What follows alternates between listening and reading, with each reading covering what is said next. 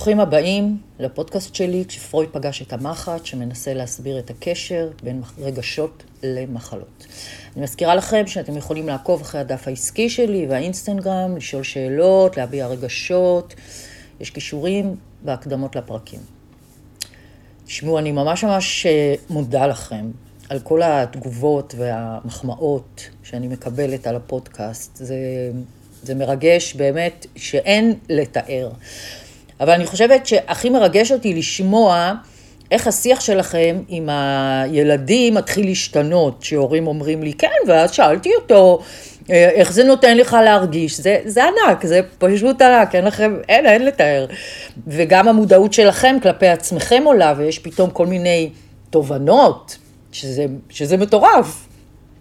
לפני כמה ימים קיבלתי הודעה, שבה מישהי סיפרה לי שהאף שלה היה סתום כבר מלא זמן, וזה ממש משגע אותה, ואחרי שהיא שמעה את אחד מהפרקים, והיא הבינה שהאף קשור לסכנה, היא התחילה לחשוב ולחזור אחורה בזמן.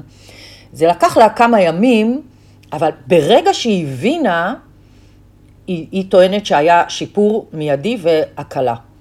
אז זה באמת ממש מרגש. עכשיו, בהזדמנות הזאת אני אגיד שכן, כמובן, יהיו פרקים על מחלות, על סכרת, על פיברו, על הפרעות קשב, על באמת כל מה שנוכל לעלות בדעתנו. אבל לפני שהם יגיעו, אז אני אעשה כמה פרקים שידברו על מנגנוני הגנה שלנו. אני חושבת שדרכם נוכל בהמשך פשוט להבין טוב יותר את כל הפרקים על מחלות ספציפיות כאלה או אחרות. אז עוד קצת סבלנות. הפרק היום, אז הוא יהיה מבוא בעצם לפרקים שיבואו אחריו, שיעסקו במנגנוני ההגנה שאנחנו רוכשים ומתנהלים דרכם בעולם. הם בעצם מנגנונים שאנחנו מפתחים בילדות, ולימים יקראו האישיות שלנו. עכשיו, בואו נגיד במילים פשוטות כמו שאני אוהבת, את המשפט האלמותי. זה האופי החרה שלי. מה אני יכול לעשות? כן, מדהים. אז אני אומרת, בואו אנשים, מספיק עם הקורבנות, ויאללה לעבודה. שנתחיל.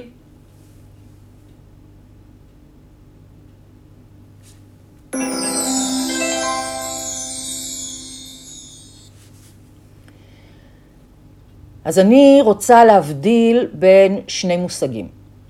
האחד הוא אופי, והשני נקרא לו אישיות. עכשיו, יש את המשפט הזה שאנחנו כל הזמן אומרים, בבפנים שלו, הוא בן אדם טוב בסך הכל. או משפט כזה שאני שומעת ממטופלים שלי, שמדברים על ההורים שלהם, אז נגיד, כן, אמא שלי הייתה ממש מפלצת, אבל זה הכל מכוונה טובה. היא בן אדם טוב בסך הכל. זאת אומרת, אנחנו מול ההורים שלנו גם תובעים אותם וגם מסנגרים עליהם, שזה באמת מצחיק. אבל מה זה בעצם הבפנים הזה, ומה זה בעצם הבחוץ הזה? הכי פשוט שאני יכולה להגיד זה שהבפנים הוא בעצם האופי האמיתי שלנו, הוא מי שאנחנו, הערכים שלנו, המידות שלנו, החוזקות שלנו. והבחוץ היא האישיות שלנו, זה מה שהעולם רואה, זה מה שאני רוצה שתראו. כלומר, הבחוץ יכול להיות מורכב מכל מיני מסכות. המסכות האלה זה בעצם שם אחר למה שאני קוראת מנגנוני ההגנה שלנו. כמו שבן אדם אומר, אני כעסן, ככה אני, זה מה שיש, תיזהרו להכעיס אותי. השני יגיד, אני נעלב, כן, אני מר נעלב, אז חסר לכם שתתעלמו ממני. השלישי יגיד, אני בשליטה תמיד. אני חזק, זה מי שאני. אם את תגיד, נכון, אני ביקורתית, אז תתנהגו בהתאם, כי אני יודעת מה נכון ומה צריך. אני הופכת אתכם לאנשים טובים יותר ככה. אז בעצם, לכל אחד מאיתנו יש את האישיות שלו, המנגנונים שלו, המסכה שלו. והרבה פעמים יש פער בין האופי שלי, בין מי שאני באמת, לבין האישיות שלי, לבין המסכות ששמתי עליי. עכשיו, היכולת שלנו להיות אותנטיים, ודרך זה מאושרים באמת, הוא נובע מהפער בין השניים. ככל שהפער הוא גדול יותר, אנחנו מאושרים פחות, והפוך. אז בעצם השאלה הראשונה היא, למה בכלל יש פער? למה אני לא יכולה להתהלך בחיים ערומה מכל ולהיות מי שאני, בלי פחד? התשובה כמובן נעוצה בילדות שלנו. אז אנחנו נולדים, כן, זאת ההתחלה תמיד, וכמובן שבהתחלה אנחנו לא מסוגלים להתמודד עם העולם, מישהו צריך לחשוב בשבילנו, להגן עלינו, על מנת שאנחנו נשרוד, כי בהכי פשוט, אם לא יטפלו בתינוק, הוא ימות. ואנחנו שרוצים לחיות, אנחנו נעשה כל דבר, אבל כל דבר על מנת לשרוד. ובעצם ככה זה מתחיל. אנחנו מתחילים להגיב לעולם, שבהתחלה הוא אמא שלנו, ההורים שלנו, האחים שלנו, החברים שלנו, המורים שלנו, ואנחנו מגיבים באופן כזה או אחר, כי אנחנו לומדים לאט לאט מה מניב לנו את הרווח הכי משמעותי. במילים אחרות, מה הטכניקה הכי נכונה לנו להתמודד עם מה שמאיים עלינו ועל ההישרדות שלנו. יונג אמר שניתן לחלק את אוכלוסיית העולם לשני חלקים. כאלה שהולכים בחיים ופוחדים שלא יאהבו אותם, או כאלה שהולכים ופוחדים שלא יעריכו אותם. עכשיו, זה נכון, בכולנו יש את שניהם. אבל אם תבחנו היטב, תמיד יש אחד שמרים ראש יותר. עכשיו, האירועים שיוצרים את המנגנונים, רובם נרכשים בין גיל 3 ל-9. עכשיו, הם יכולים לנבוע מאירועים דרמטיים, מטראומות, אבל לאו דווקא. הם יכולים גם לנבוע מצורת גידול, מהאווירה הכללית בבית, מהסביבה החברתית שאנחנו גדלים בתוכה. טוב, נעבור לדוגמאות, כי כבר הבנתי שאתם אוהבים דוגמאות. אז למשל, אם למדתי שכשאני רוצה שאמא שלי תקנה לי משהו והיא לא רוצה, אז אני אשתתח על רצפה בחנות, אני אצרח את עצמי לדעת, אמא שלי מהבושה בסוף תתרצה. וככה למדתי להשיג דברים דרך כוח וכעס. אם גדלתי לצד אח שכל הזמן צועקים עליו, אז אולי אני אבחר להיות ילדה טובה, וככה לא יצעקו עליי. ואני לומדת להשיג דברים דרך ריצוי. בהרגשה שלי, ככה אוהבים אותי יותר. אם למדתי שכל פעם שאני נעלבת, באים לפייס אותי, מלטפים אותי, מדברים אליי ברכות, אומרים לאחרים לבקש ממני סליחה, ושהם לא התכוונו, אז לאט לאט למדתי שדרך העלבון זה קל להרגיש שאוהבים אותי. זה נוח. אם גדלתי לצד אח מוצלח במיוחד, גאון כזה, כל הזמן מוחאים לו כפיים על ההישגים שלו, ומדברים על ההישגים שלו, ומפארים אותו, ואצלי זה מתפרש כאילו אוהבים אותו יותר ממני, כי הוא חכם ואני פחות כנראה. אז למדתי אולי לא לתת לאף אחד להתקרב מדי, על מנת שלא יגלו שאני טיפשה. ואולי אני אשים כל מיני חומות של שליטה, במחשבה שאם אני אשלוט בסיטואציות, ככה לא יתקרבו מדי, ולא יגלו שאני אולי פחות חכמה. או שאולי בכלל הפכתי להיות ביישנית, שלא פוצע פה, שמה אני אגיד משהו מטומטם, ואז יחשבו שאני טיפשה. אם גדלתי מול אמא ביקורתית, שכל הזמן נתנה לי להרגיש לא שווה, ואמרה עליי תמיד שאני לא טובה ואני לא בסדר, אז אולי יכול להיות שאני באמת אשמה, ולמדתי שהכי קל זה לקחת אשמה, מאשר להילחם מלחמות על צדק או למרוד. מכירים את זה שאנשים דבר ראשון מבררים במה הם אשמים, גם כשהם לא עושים שום דבר, אבל הם אשמים. ככה הם נותנים לעצמם תחושה שהם לוקחים אחריות, אבל זה לא באמת. להיות אשם זה ממש לא לקחת אחריות, אבל התחושה נותנת לי להרגיש מוסרית יותר.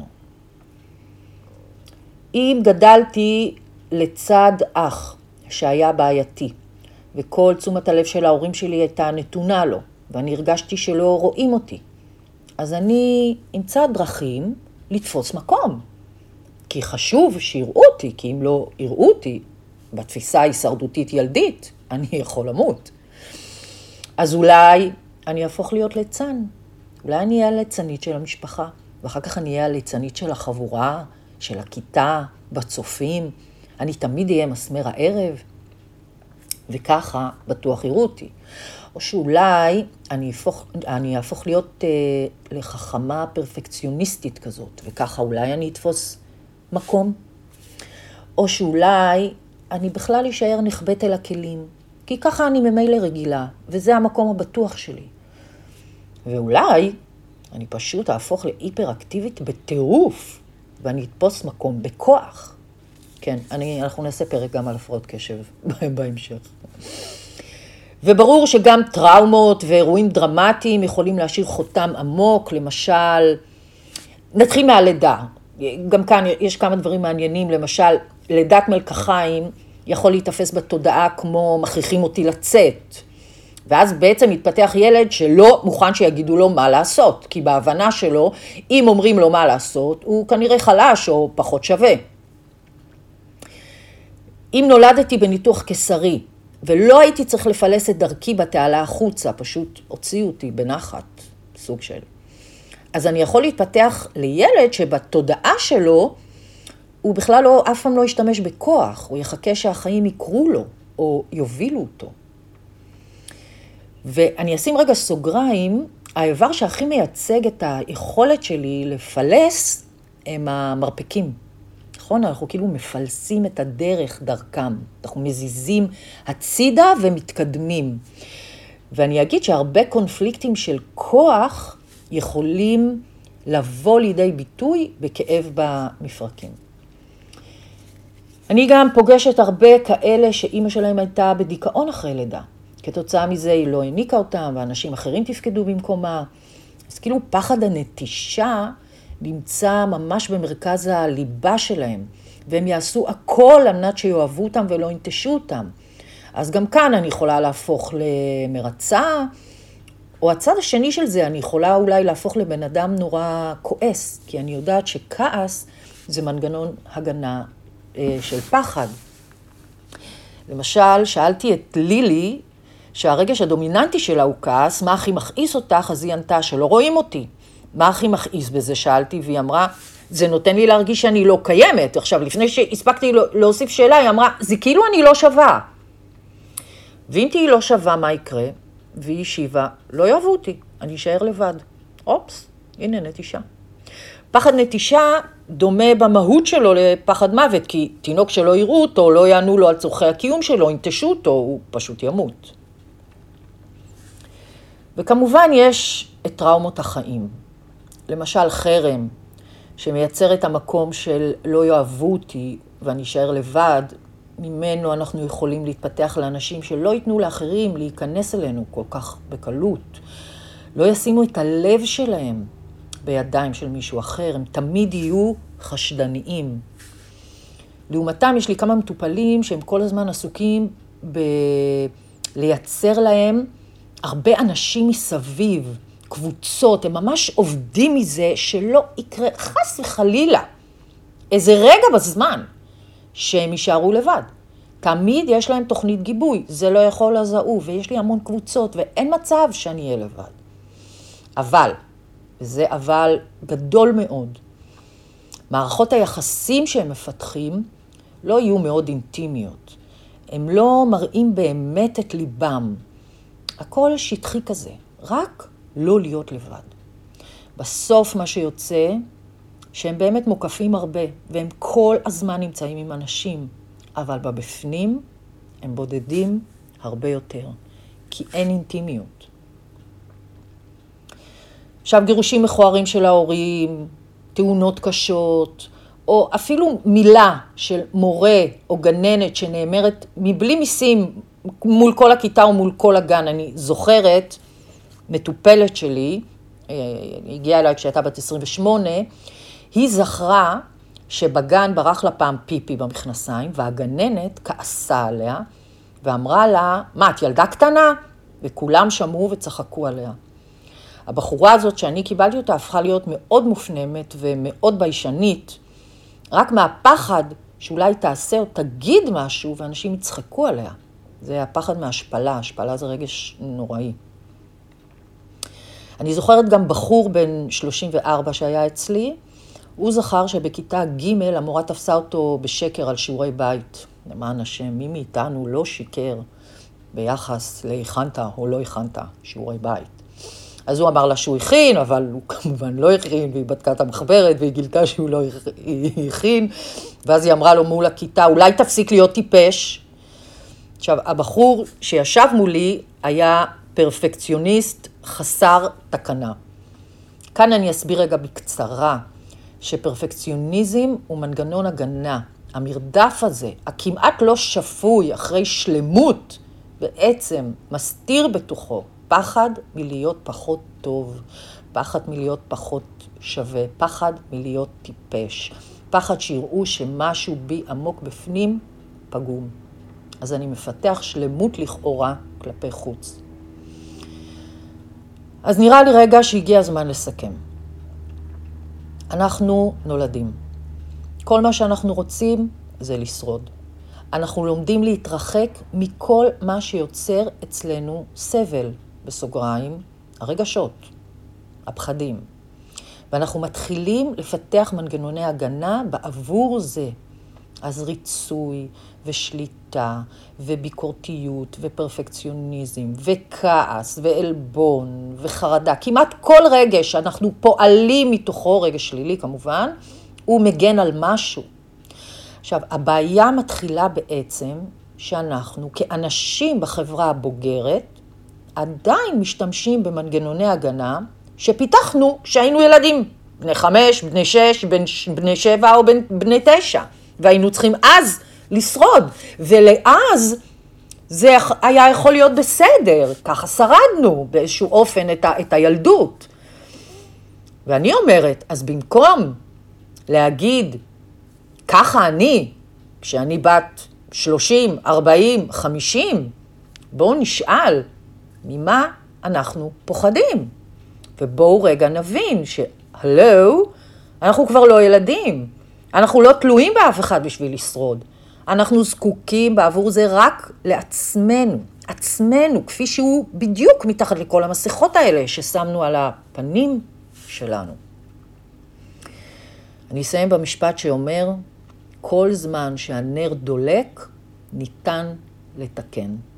אני זוכרת שטיפלתי באישה מהממת, ב-92, שגססה מסרטן ולא רצתה לעשות טיפולים, כי בעיניים שלה לא היה לה יותר בעבור מי ומה לחיות, והיא הייתה שלמה מאוד בחיים שלה. ודיברנו במשך הרבה חודשים, והיא כל הזמן הייתה שואלת אותי, אבל בגילי, מה אני יכולה לעשות שינויים? אמרתי לה, יפה שלי, את יכולה. והיא עשתה, בגיל 92, היא עשתה. וזה היה מדהים לראות את זה, רק דרך הבנות, פשוט הבנות. אז בואו נתחיל. תשאלו את עצמכם, באמת, ממה אתם פוחדים? בפרק הבא אנחנו נדבר על האנשים הכועסים, שאני באופן אישי מאוד מאוד אוהבת אותם. אז תודה שהייתם איתי ונשתמע.